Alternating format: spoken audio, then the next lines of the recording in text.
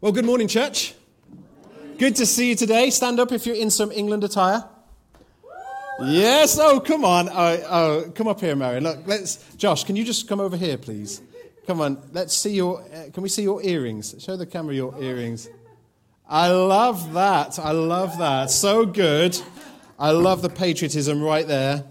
Phil, you put in no effort whatsoever. I'm trusting you've got England underwear on. That's what I'm not thinking about that. That'd be weird, but that's what I'm hoping. Well, it is really good to be together today. We're continuing our series on the Holy Spirit. Such a key, I was going to say topic, but the Holy Spirit isn't a topic. He's the person of the Godhead. He's the person of the Elohim. He's the breath of God. He's the wind of heaven. And often I'll call him the game changer in the Christian faith, but even that is selling him short in so many ways. Because the Holy Spirit is God, he's of God, and he's sent from God to not just give you the warm and fuzzies on a Sunday morning, but actually to empower you to live the biggest life possible for Christ. And I'm excited about that prospect. Even more than I'm excited about England getting to the final. And I am excited about that. Who's excited about England in the final? Don't you think it's amazing that it's coming home? I love it. I love it. Don't you think it's funny how, like, going into the tournament, everyone was like, Gareth Southgate, loser. But now he's like saviour of the nation. Like, nicely played, Richard. Come on. I love it. I love it. We know that this stream is going to get taken down immediately because we've infringed all sorts of copyright. We've broken the law in so many ways. But it was worth it for that brief moment of glory. It's coming home. Well, I'd like to say my message today is about that. It really isn't. It's about something far more important. Of course, I love football and I love the England team in the final. And so my head is there as well. I'm excited about that. And there's nothing bad about that. But today I really want to kind of, talk about something that I'm finding more to be true in my life and speak from a place, I guess, of my own experience, but also something that I hope will really equip you in the days in which we live, because it's hard. It is hard. And it's not always a good way to start a Sunday morning message by, I guess, painting the picture of the reality in which we currently live. People's confidence is knocked. People's livelihoods have been taken in so many ways. Some people have died as a result of this pandemic.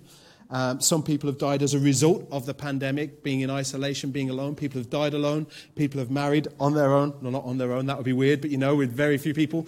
People have died and people haven't been able to go to the funerals. And so really, we haven't just been interrupted.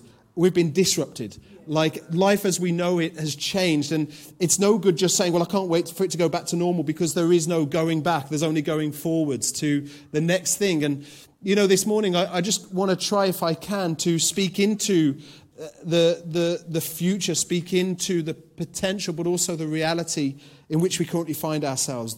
A great leader once said that to get people to move to point B, you need to tell them why point A really sucks. Okay? So you've got to try and give people a discontentment for where they're at, to give them a yearning for the wide ocean. And so, it's interesting because in John 14, Jesus says a soundbite that I think is so profound, very challenging. He says this to his disciples. He says, "Do not let your hearts be troubled." And it's an interesting instruction that Jesus gives to his disciples, because what it suggests to me is that a troubled heart is the choice of the person who owns the heart. Does that make sense? Don't let your hearts be troubled. Suggesting that, we can determine and discern and decide today whether we're going to let our hearts be troubled by the things we're facing globally, the things we're facing nationally, and the things we're facing personally. It is a choice and a decision, and it almost sounds unpastoral to say that. But Jesus seems to give this insight that, to his disciples in this moment, don't let your hearts be troubled, because so often what happens is we allow the external reality of the world outside of us to determine the world inside of us. We allow circumstances, seasons and situations, hardships, difficulties, heartaches to determine whether we know a peace or not, whether we know a joy or not, whether we live in the fullness of his presence or not. And this is a profound kind of thought to get your head around, because so often what happens is, in our desperation, in our brokenness, and in our heartache, the inner peace is robbed. And so what we do is we go to God about our external circumstances rather than our inner peace. Does that make sense? If you're facing marital challenge, if you're facing betrayal in your family, if you're facing heartache over one of your children, if you're facing challenges even in your finances, and if we use the finance thing as an example, it's easier for us to grapple with because we don't have to get too personal about our world. But if we're struggling, say, with £5,000 worth of credit card debt, and I'm not reducing the gospel to finance because the gospel is way more than that, but what we're inclined to do is pray about the debt rather than the peace. Because what we think is that if God can address the debt, then our peace will be sorted. And what we do is we live from the outside in. Because what we're praying for is a change in our environment to bring a sense of stability and comfort on the inside, rather than allowing the peace that surpasses all understanding to consume us on the inside and affect our lives and worlds on the outside. That's how the world lives. The world lives limited by the restriction and limitations of sight, but the church is called to live according to faith. I live by faith and not by sight. That's what it means to live from the inside out. I determine in my heart that there's a peace that surpasses understanding. And it doesn't matter what plays on the outside of the world, coronavirus or not, whether I die or not is irrelevant, because my peace is settled on the inside. So Jesus says, don't let your hearts be troubled. And it's not just like some positive waffle. It's actually rooted in profound biblical truth. That God wants you to know a reality that is at odds with the world's outside of you. And this is why being a Christian should be a witness to the world. We should witness to the fact that Christ is risen, not because we've told someone Jesus is risen, although we should, but because people see in us an outlook that is polar opposite to the world. Totally at odds with the world. When people are gloomy and despairing, we're not of that. Now, I'm not saying we don't have hard times, but what we do is on the inside of us, we have the breath of God, the Ruach of God, the Spirit of God that changes everything. So Jesus says, don't let your hearts be troubled. Speaking to a mostly Jewish audience, he says, you believe in God. Okay, so Jehovah, you believe in God. And he says, believe also in me. And then what I love in John 14, verse 2, check it out. He says, my Father's house has many rooms. And it's weird. It's a weird kind of language because, like, what is he talking about? These disciples are worried about their very immediate future, but Jesus is causing them to look beyond the temporary. He's saying, in my Father's house are many rooms. Can you rack that up, Richard, or not? Yeah. In my Father's house there's many rooms. If that were not so, would I have told you that I'm going there to prepare a place for you? And so Jesus gives them a reason for peace on the basis that this, what you experience right now, it is not eternal. This, what you're facing right now, isn't forever. It's only temporary. So the reason this is important, I believe in healing. I'll pray for healing until someone dies, and I'll pray for resurrection. So I just need to say that. But if someone has a terminal diagnosis, it's not actually terminal whether they die or not. Because now in Christ we are eternal beings. And so Jesus kind of tries to capture vision B to his disciples by saying, I'm preparing a place for you. And it rises above the circumstances of your day-to-day life. This place that Jesus is preparing isn't at risk when you have a bad day at work.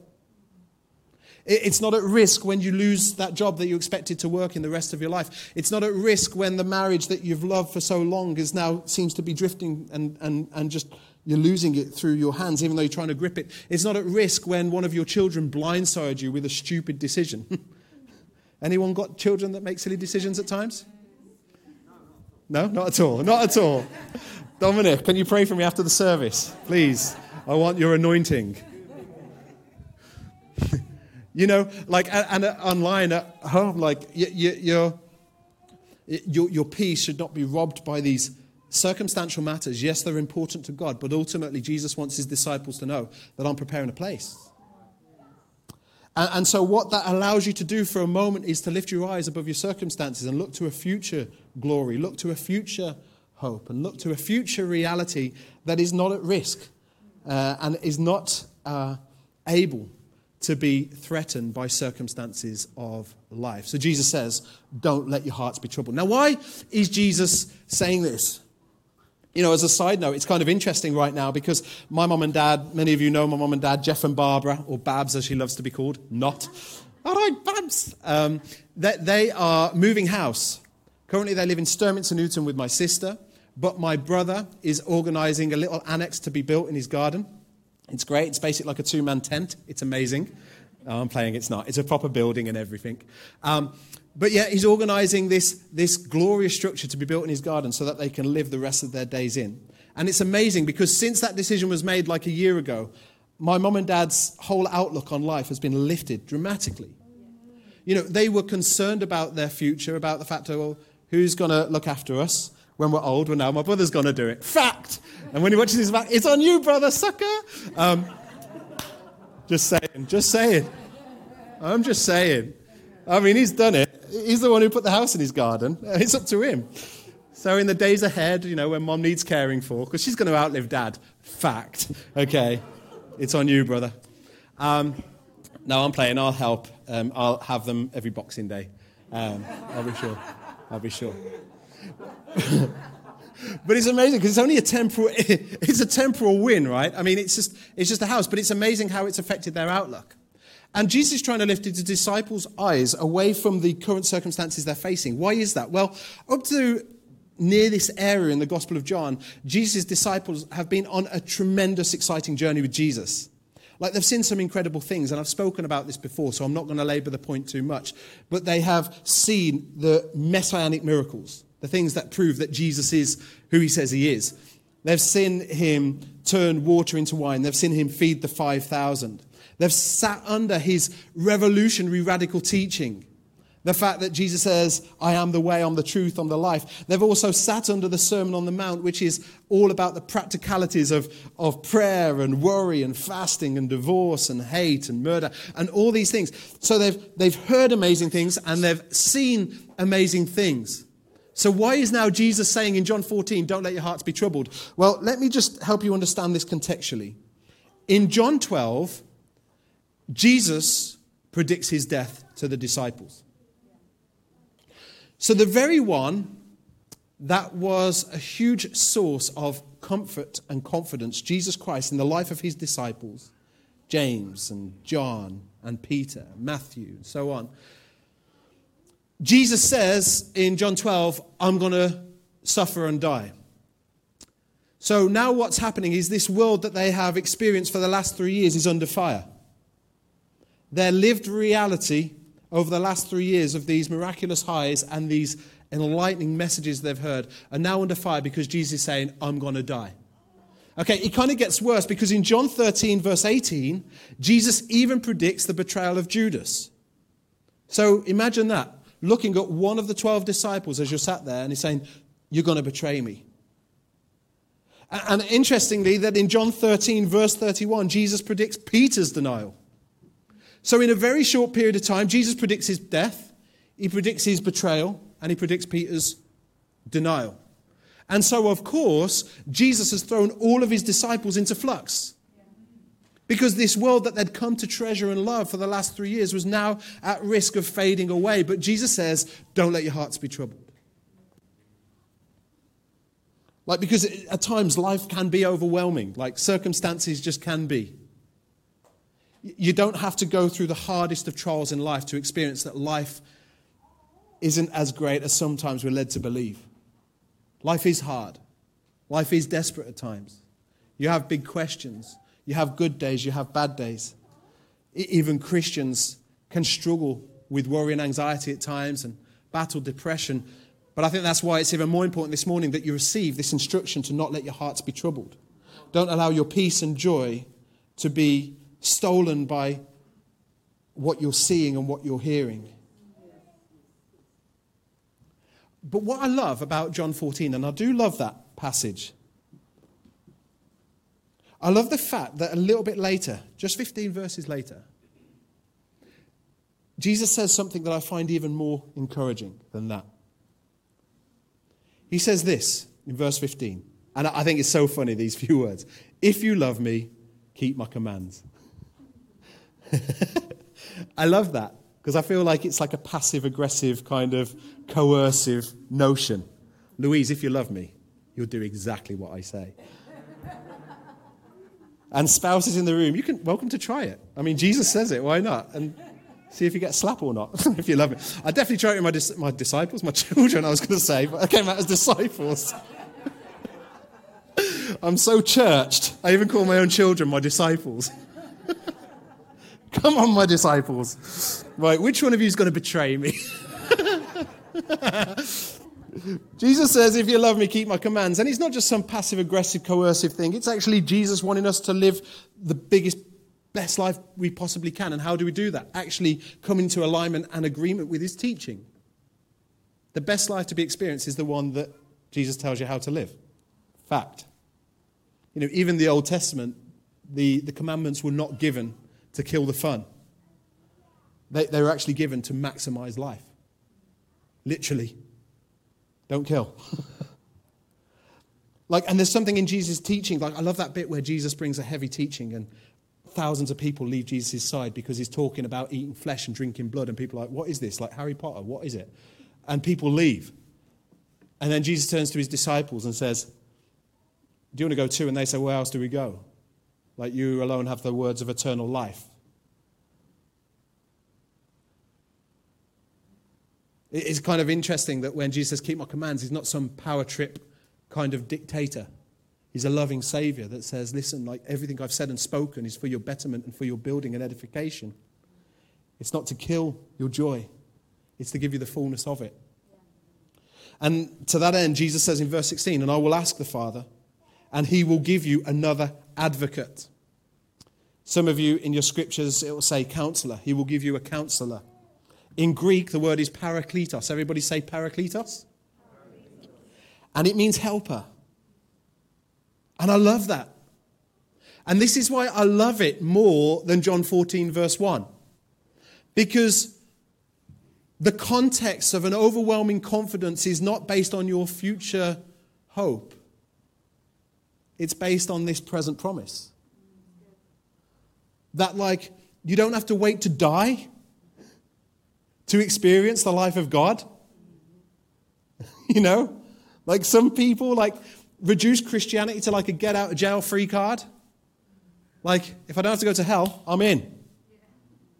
I said in the first service that a little while ago, someone we know and close with was sent to prison, and we were writing a letter to him, and my son Caleb insisted that we put a get-out-of-jail-free card into the letter from Monopoly. So we did. Because that's the bird way. It was well received, don't worry, but it did make me laugh. Just to open that and to get out of jail free card. I wonder if anyone's ever done that before, but it did make me chuckle. But it's kind of interesting that sometimes we reduce Christianity to what comes after life. And Jesus at this point in verse 15 seems to be more concerned with what comes during life. Not just a future hope, but a present promise. Not just one that I'm preparing a place for you, he is that. But actually, I'm going to send you a helper. Who needs help? I remember back when I was at secondary school at Sneed. Jake always laughs when I say that my school was called Sneed. He's like, that can't be a real name. I was like, it is. It's Sneed School, Sneed Comp. And my science teacher always used to say, Dom, you need help.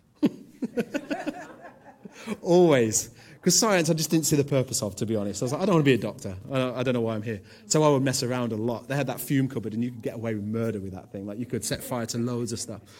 And she'd say, Dom, you need help. And it's funny, because often we use it in a derogatory way, like he's a bit cuckoo. You need help. But actually, if we can just give up the ghost just for a moment and just lay down something of our own self-projected confidence and just say, I need help. White flag moment. I think that's a profound thing in the Christian walk. Yeah.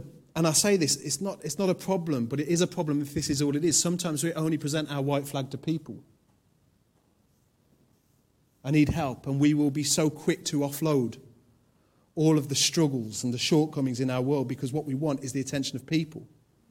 And I'm not saying that you shouldn't share with people, you should, but if that's where it stops, then you are really living short of God's best, because God wants you to come to him and say, I need help.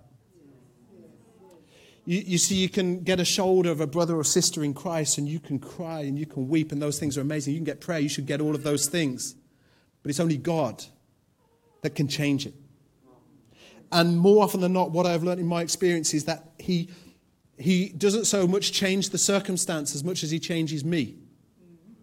And then my circumstance changes. Because what I do is I'm living from the inside out. So my world comes into alignment with the reality of God, and then my decisions are working out differently and affecting my outer world. And so Jesus says, I'm going to send you a helper. And I love that. And I love this because it says it's going to help you and be with you forever. The Spirit of truth. We know ultimately this is fulfilled in Acts 2 on the day of Pentecost when the Holy Spirit comes. We've looked at that already, so I'm not going to go back there. But what I love is this, and it's just a soundbite that I've been dwelling on the last couple of days that I want to offer you for your consideration. It's this, because he says the Holy Spirit's going to be with you forever. So can we understand this as believers, that forever starts now?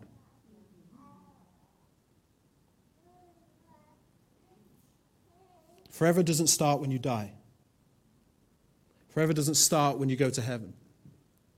Or hell, if you don't know Jesus. Jesus says, I want to send you a helper, and he's going to be with you forever. If you know Christ as your Savior, and you've received the breath of God, if you've received the Spirit of God, your forever's already begun. Yeah, there's a mere obstacle called death that you get through. But that's all it is. It's not a door, it's not a wall. It's just another aspect to this eternity that we are constantly moving towards. But our forever has already begun. And Jesus says this helper will come and he'll be with you forever. And I love this. He says the world cannot accept him because it neither sees him nor knows him. So this isn't for unbelievers. This is only for those who know Jesus. And listen, but you know him, for he lives with you and will be in you. I will not leave you as orphans. I will come to you. So the invitation is not that Jesus is building some cosmic orphanage in the sky. That's not the place he's preparing for you. He's giving you a spirit, the Spirit of God. And by his Spirit, he is revealing Christ to you and in you. You are becoming like Christ, but at the seal of the Holy Spirit, you become a son and daughter of God. So this Holy Spirit works towards your sanctification and actually makes you more like Christ. And as a result, you're not left as an orphan, because sometimes I think the biggest contributor to mental health issues and anxiety is the feeling of being lost. Walking through world without purpose, walking through world without meaning, walking through the world without feeling like you're being held. And so Jesus says, yeah, I'm preparing a place for you, but I'm going to send a helper. Because you're going to need a helper. You're going to need him. And I kind of want to just land the message today with trying to bring a bit of insight and teaching around, well, how does the Holy Spirit help? Because it's all very well to say, yeah, the Holy Spirit helps. But how does he help, really? Because I think so often what we do is when we think of the Holy Spirit, right, and maybe this is just me, and I'm cool with that, right, but I'll put it out there. I think we're like Aladdin and the Holy Spirit's the genie. You know, like this charismatic figure that pops out of the lamp and, hey, what do you want then? Just me? He was a terrible genie. Hey, Aladdin, oh, hey. I don't know, I can't remember how he does it. But I'll just move on from that. But like, you know, we kind of think, well, how does the Holy Spirit help? Because if he doesn't help in very practical ways, like if he's not going to come and help me fix my marriage, and he's not going to come and address my bank statement, he's not going to get me the dream job, and he's not going to just make me happy, then what's the point in the Holy Spirit helping? And I guess what I want to lay before you, because the 5 things that I'm going to give you this morning sound very anticlimactic. They're not anticlimactic, but it may sound that way because sometimes in our desperation, what we want is the breakthrough. We want the solve. We want the win. But actually, often it's through the process that the Holy Spirit really brings stuff into existence in your life. And so I kind of think it's a bit like Solomon in the Old Testament. Solomon in the scriptures, get this, did almost have like an Aladdin and genie moment, if you like. God invited Solomon to say, what do you want, Solomon? And I'll give it to you. Solomon could have asked for anything. He could have asked for an empire that was like unparalleled. He could have asked for riches that were unfathomable. He could have asked for all women's affections and attentions to be turned towards him. But Solomon asked for something very underwhelming. He asked for wisdom. And it's so funny because wisdom becomes the key to unlocking mass victories. Wisdom becomes the key to unlocking mass riches. Wisdom becomes the key to unlocking like the attention of the world on his throne. And it's an interesting thought because at first glance you think Solomon missed an opportunity. But actually in asking for wisdom, he got the world. And so what I want to talk about today in terms of how the Holy Spirit helps is like this. It's a bit like, it may seem like, well, how is it? But if we understand them as a collection of things that the Holy Spirit does deep within us, and we can receive that properly and understand properly what the Holy Spirit does. It's not about meeting our carnal desires or even meeting our need. It's actually about a transformation on the inside. And I know it's hard to see it when you're in the midst of hardship and heartache. But actually the thing you need more than the solution to that is the solution to your heart. And so here's the first thing that the Holy Spirit does, okay? He fills you. He fills you. I don't know if you feel empty, but he fills you. I don't know if you feel like hollow on the inside. The Holy Spirit wants to fill you. In 1 Corinthians 3:16, I preached on this in the church series, but he says, do you not know that you yourselves are God's temple and that God's Spirit dwells in your midst? In other words, you are a temple of God and the Holy Spirit resides in you as the temple. Louise, can you pass me that, please? But I just want to bring a little bit of teaching that I hope will stick with you. Because if we picture this water as the Holy Spirit and this cup, this vessel is us, then I think so often what we think is that the Holy Spirit fills us and then we just go through life having been filled with the Spirit. Like, I don't know, maybe it was like a filling at Soul Survivor in 2018. And you're in that tent with like 15,000 youngsters and you just felt like, oh, God is amazing. And you felt like the quickening of the Spirit and you're just like, wow, this is going to change forever. This is going to be so good.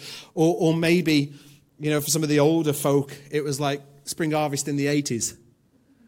Back in the good old days when the worship was proper. And you had Graham Kendrick just jamming away, singing Majesty, nothing like it, and Dave Bilber and his wife on the timpani banging those drums. My imagination goes to weird places. All hail the Lamb. And like that moment in worship where you're waving your hanky because you were just so ecstatic because you were feeling the presence of God. And you were lifted for a moment and you weren't at Butlins, you were in heaven. Right? You were not at Minehead. You were at Godhead. And yeah, it's awkward, eh? And we experience that moment, and what we do is we think, well, yeah, we've been filled, but what we fail to understand is that life isn't that simple. And that as humans, when you give your life to Christ, you are made right with God, and your relationship is restored, but you're still limping.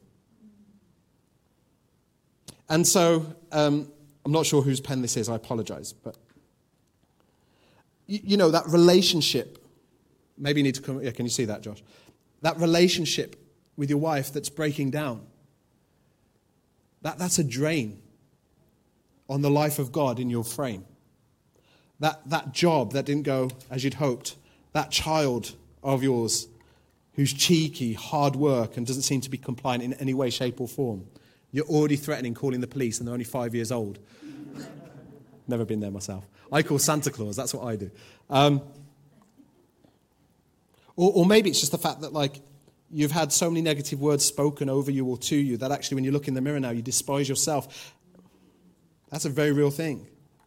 Or anxiety, you just can't believe that anybody wants anything good for you. And what happens is actually you go through life leaking.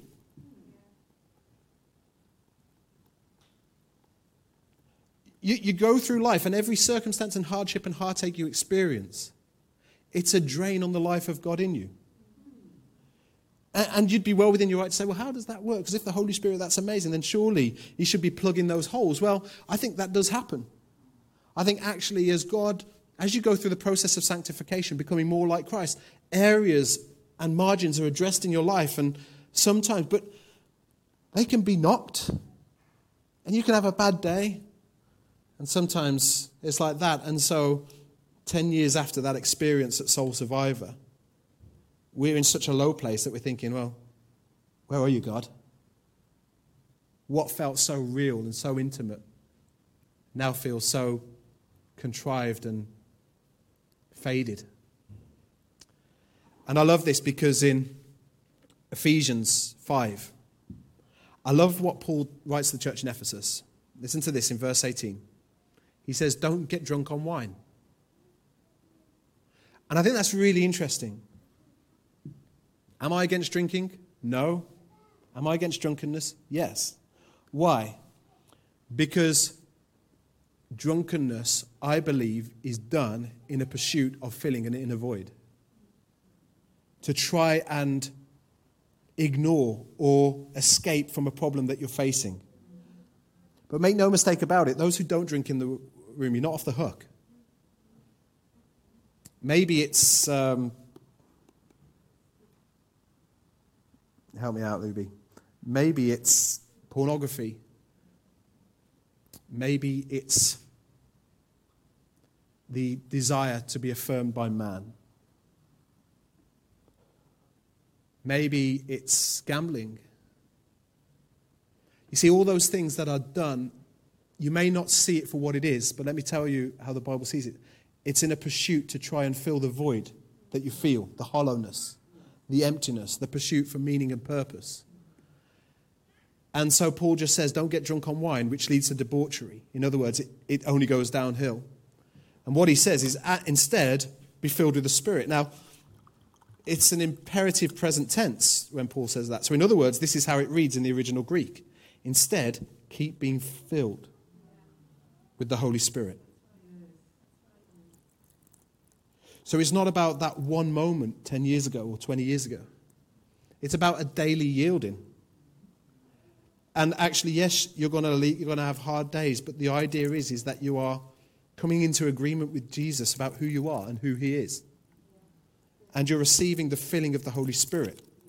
Now you can see that being filled with the Holy Spirit may not at first glance address your broken marriage. But you'll be surprised how when you're filled with the Spirit, how relationships change in your life. How you start making different decisions. So you go through life and you keep being filled. It's a daily thing. The second thing that the Holy Spirit does is that He convicts you. And it's not condemnation, and I need to be quick here.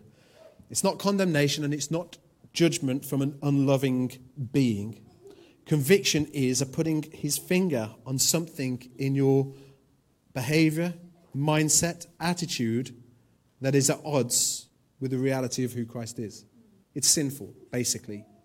And when the Holy Spirit fills you, He doesn't just come to say, do you feel great about yourself now? No, actually what He comes to do is bring conviction on the inside.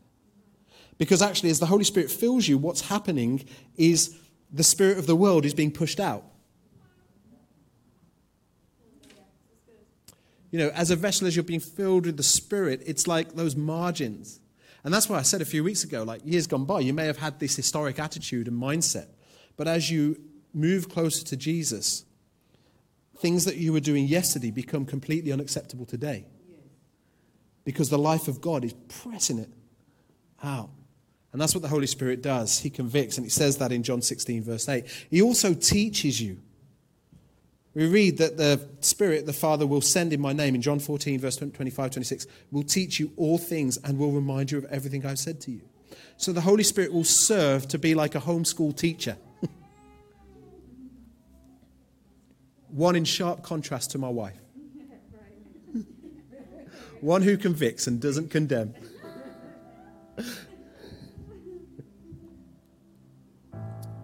You were great, really, Louie. I'm just teasing. But he teaches you. He teaches you. He wants to teach you the scriptures. You've got to read the scriptures first and allow him to teach you the scriptures. But it leads me on to the next thing. He enlightens you. I love this verse. Listen to this.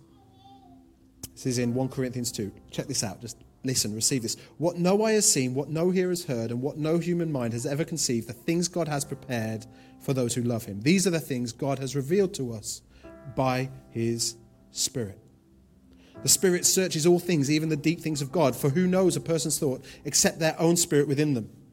In the same way, no one knows the thoughts of God except the Spirit of God. What we have received is not the spirit of the world, but the Spirit who is from God, so that we may understand what God has freely given us. It's not information, it's revelation. The Holy Spirit comes and brings revelation, wisdom, and power. Not just information about who God is, but actually knowledge of who he is intimately. In another passage, we read this in Ephesians 1. I keep asking, this is Paul again praying, I keep asking that the God of our Lord Jesus Christ, the glorious Father, may give you the spirit of wisdom and revelation. Why, Paul? Here's why. So that you may know him better. I pray that the eyes of your heart may be enlightened in order that you may know the hope to which he has called you, the riches of his glorious inheritance in his holy people, and his incomparably great power for us who believe. What does the Holy Spirit do? It opens our eyes, brings revelation, brings wisdom. Like, this is such a twee thing and it falls down, but I'm going to say it because maybe it will help you understand the difference.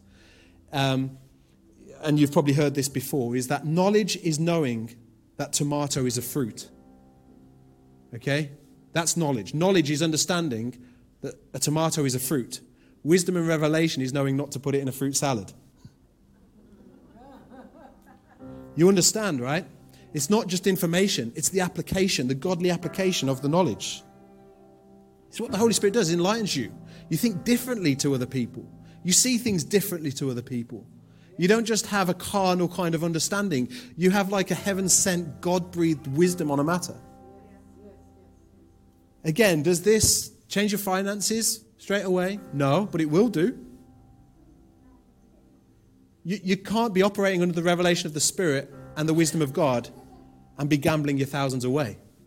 The two are at odds. And finally, he empowers you. In Ephesians 3, it says, I pray that out of his glorious riches he may strengthen you with power through his Spirit in your inner being, so that Christ may dwell in your hearts through faith. And I pray that you, being rooted and established in love, may have power together with all the Lord's holy people. Dunamis. Dunamis, it's like this energy of God. So 5 things, and then we've got to land this plane. 5 things is he fills us.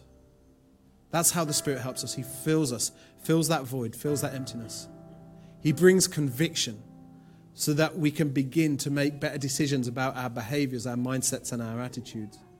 He teaches us. He shows us new things in the scriptures that we didn't see before. He gives us the spirit of wisdom and revelation so that it's not just a knowledge of who God is, but it's an intimacy with God himself. And he empowers us to live a powerful life, to speak to sickness, to speak to the demonic, to speak to depression and anxiety, to speak truth and prophesy life. This is how the Holy Spirit helps. When I was away with a family a couple of weeks ago in Cornwall, every year we do something called the Camel Trail. And it's a few miles bike ride between Wadebridge and Padstow. It's on the coast. It's a beautiful bike ride. And every year we do it, and as our stage of life changes, we've got a different proposition. Typically, up until this year, we had a child. We got 3 boys, 10, 7, and the youngest 4.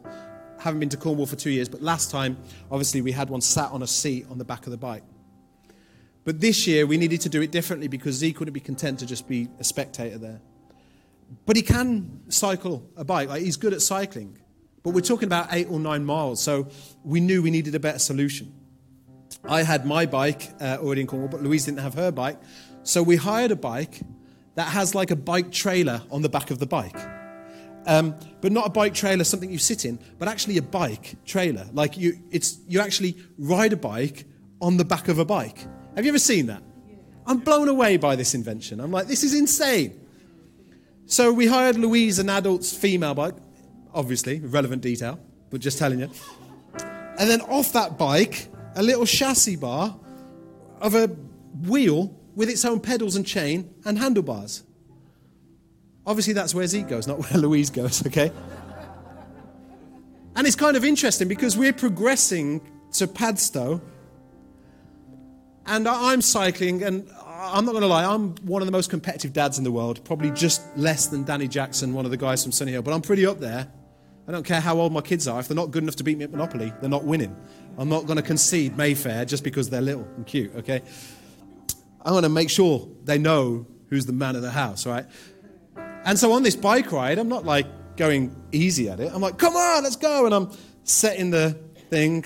I've got a big bike, like this big, not a penny farthing. That's not where the saddle is. It's like a big wheels like this. And I'm cycling, and Caleb and Judah, especially Judah, who's 7, he's got a BMX so he doesn't have gears. He's just like wrapping his legs around the thing, trying to keep up with us as much as possible. And he's the lazy one as well. He's got like 0 energy at the best of times. And so he's like, you know, but Zeke is absolutely loving life. He's loving it. Because really, in many ways, for the first time in his whole existence, there's the potential for him to beat his brothers. And so he sat behind Louise, wind in his hair, on his saddle, looking dead ahead, cycling now and again. Like maybe cycling for 1 minute in every 10. He gets tired and his feet come off and they just star out of the side. And Louise is doing the work again on the bike. Louise isn't the best cyclist. I need to tell you that. Like she's not a great cyclist. What is funny, isn't it? We went on a bike ride a few weeks ago down the beach, and she tried to get off the bike like that rather than like that. And her foot got caught, and it was like a slow motion fail. It was so funny. And you know, you've got that moment as a husband where you go, do I help or do I just pretend I don't know her? So I went with the latter. I just snuck down the alley. I was like, I heard people come over to her, so I knew she was all right. But like me and Caleb cracking up, it was like slow motion. So it didn't look painful. She wasn't moving at pace. There was no blood. It was just like a mannequin being blown over in the wind. It was like, it was so funny. But now I'm entrusting my 4-year-old into her competency on a bike. But it's interesting, isn't it? Because like Zeke is like cycling away, and he's like passing his brothers at times and going, woohoo! And when he's got the energy, putting a bit of energy through the pedals, but more often than not, just sitting there like a star, going, yeah! I think it's a glorious picture of our life living in the slipstream of the Holy Spirit. I mean, it sounds twee, but I believe it. That like the hardest time for Louise to cycle, it was every time Zeke would get distracted and would start looking around because he'd start throwing his weight in a funny direction. And Louise went, whoa. And then I'll get my phone out really quick just in case. I actually did, didn't I? Caleb chipped one of his teeth. It was worth it. It was a great trick that we did. But anyways, that's a story for another time. But yeah, Zeke just like, and Louise would just say, just look at my back, Zeke, look at my back. That's what she kept saying. Just heard it the whole way. It kind of ruined the bike ride. Just look at my back, Zeke. Just look at my back. Because every time he started looking around at his brothers, he would, whoa. So the best place was for him to just sit behind his mom and to pedal, or not, but just to live in that slipstream of grace. It's kind of like a picture of the Holy Spirit, how the Holy Spirit comes. And sometimes what we do is we take the driving seat and we throw the Spirit on the trailer. And what that means is like every so often we feel a little nudge. Like when Zeke pedaled, Louise would feel a bit of added momentum. But actually that's not how it's supposed to be. How it's supposed to be is us being led, being driven, being held by the Spirit of God. So make no mistake about it. When Jesus says, I'm going to send you a helper, it's not just some assistant that just sits off side stage. It's someone who wants to lead you into life. Someone who will fill you, convict you, teach you, enlighten you, empower you. I don't know about you, but I need help. Jesus, this morning, I thank you for your goodness. Thank you for your Holy Spirit, Lord. Thank you that you are preparing a place for us, Lord. That you are preparing a room for us. God, I thank you, Father, that we have a future hope. But Lord, I also thank you, God, that we have a present help. I thank you today that we stand in accordance with your word and believe, Jesus, that you want to send your Holy Spirit to each one of us to help us live for you. And so, Jesus, today we just come with humility and an openness of heart and just say, Holy Spirit, would you come and fill us afresh, Lord? God, would you keep filling us? Would you keep us in that posture of humility and dependency to keep saying, Holy Spirit, I need you. Holy Spirit, I need you. Holy Spirit, I need you. And Lord God, we give you license to convict us. Lord, we invite you to teach us, to enlighten us, to empower us. Because in all things, Father, we just want to follow you through life. So God, for every person who feels like they are out of steam on the cycle path of life, for every person who feels like they are weary and weak, I pray today, Lord, that they would just get off that seat and give it to you and become a passenger, a contributing passenger. God, I thank you for your goodness, and we welcome your Holy Spirit to do a new thing in these days in which we live. In Jesus' name. And all God's people said, Amen. And finally, it's coming home, guys. Lord, as well, help England tonight. Please beat the Italians in Jesus' name. Amen. Amen.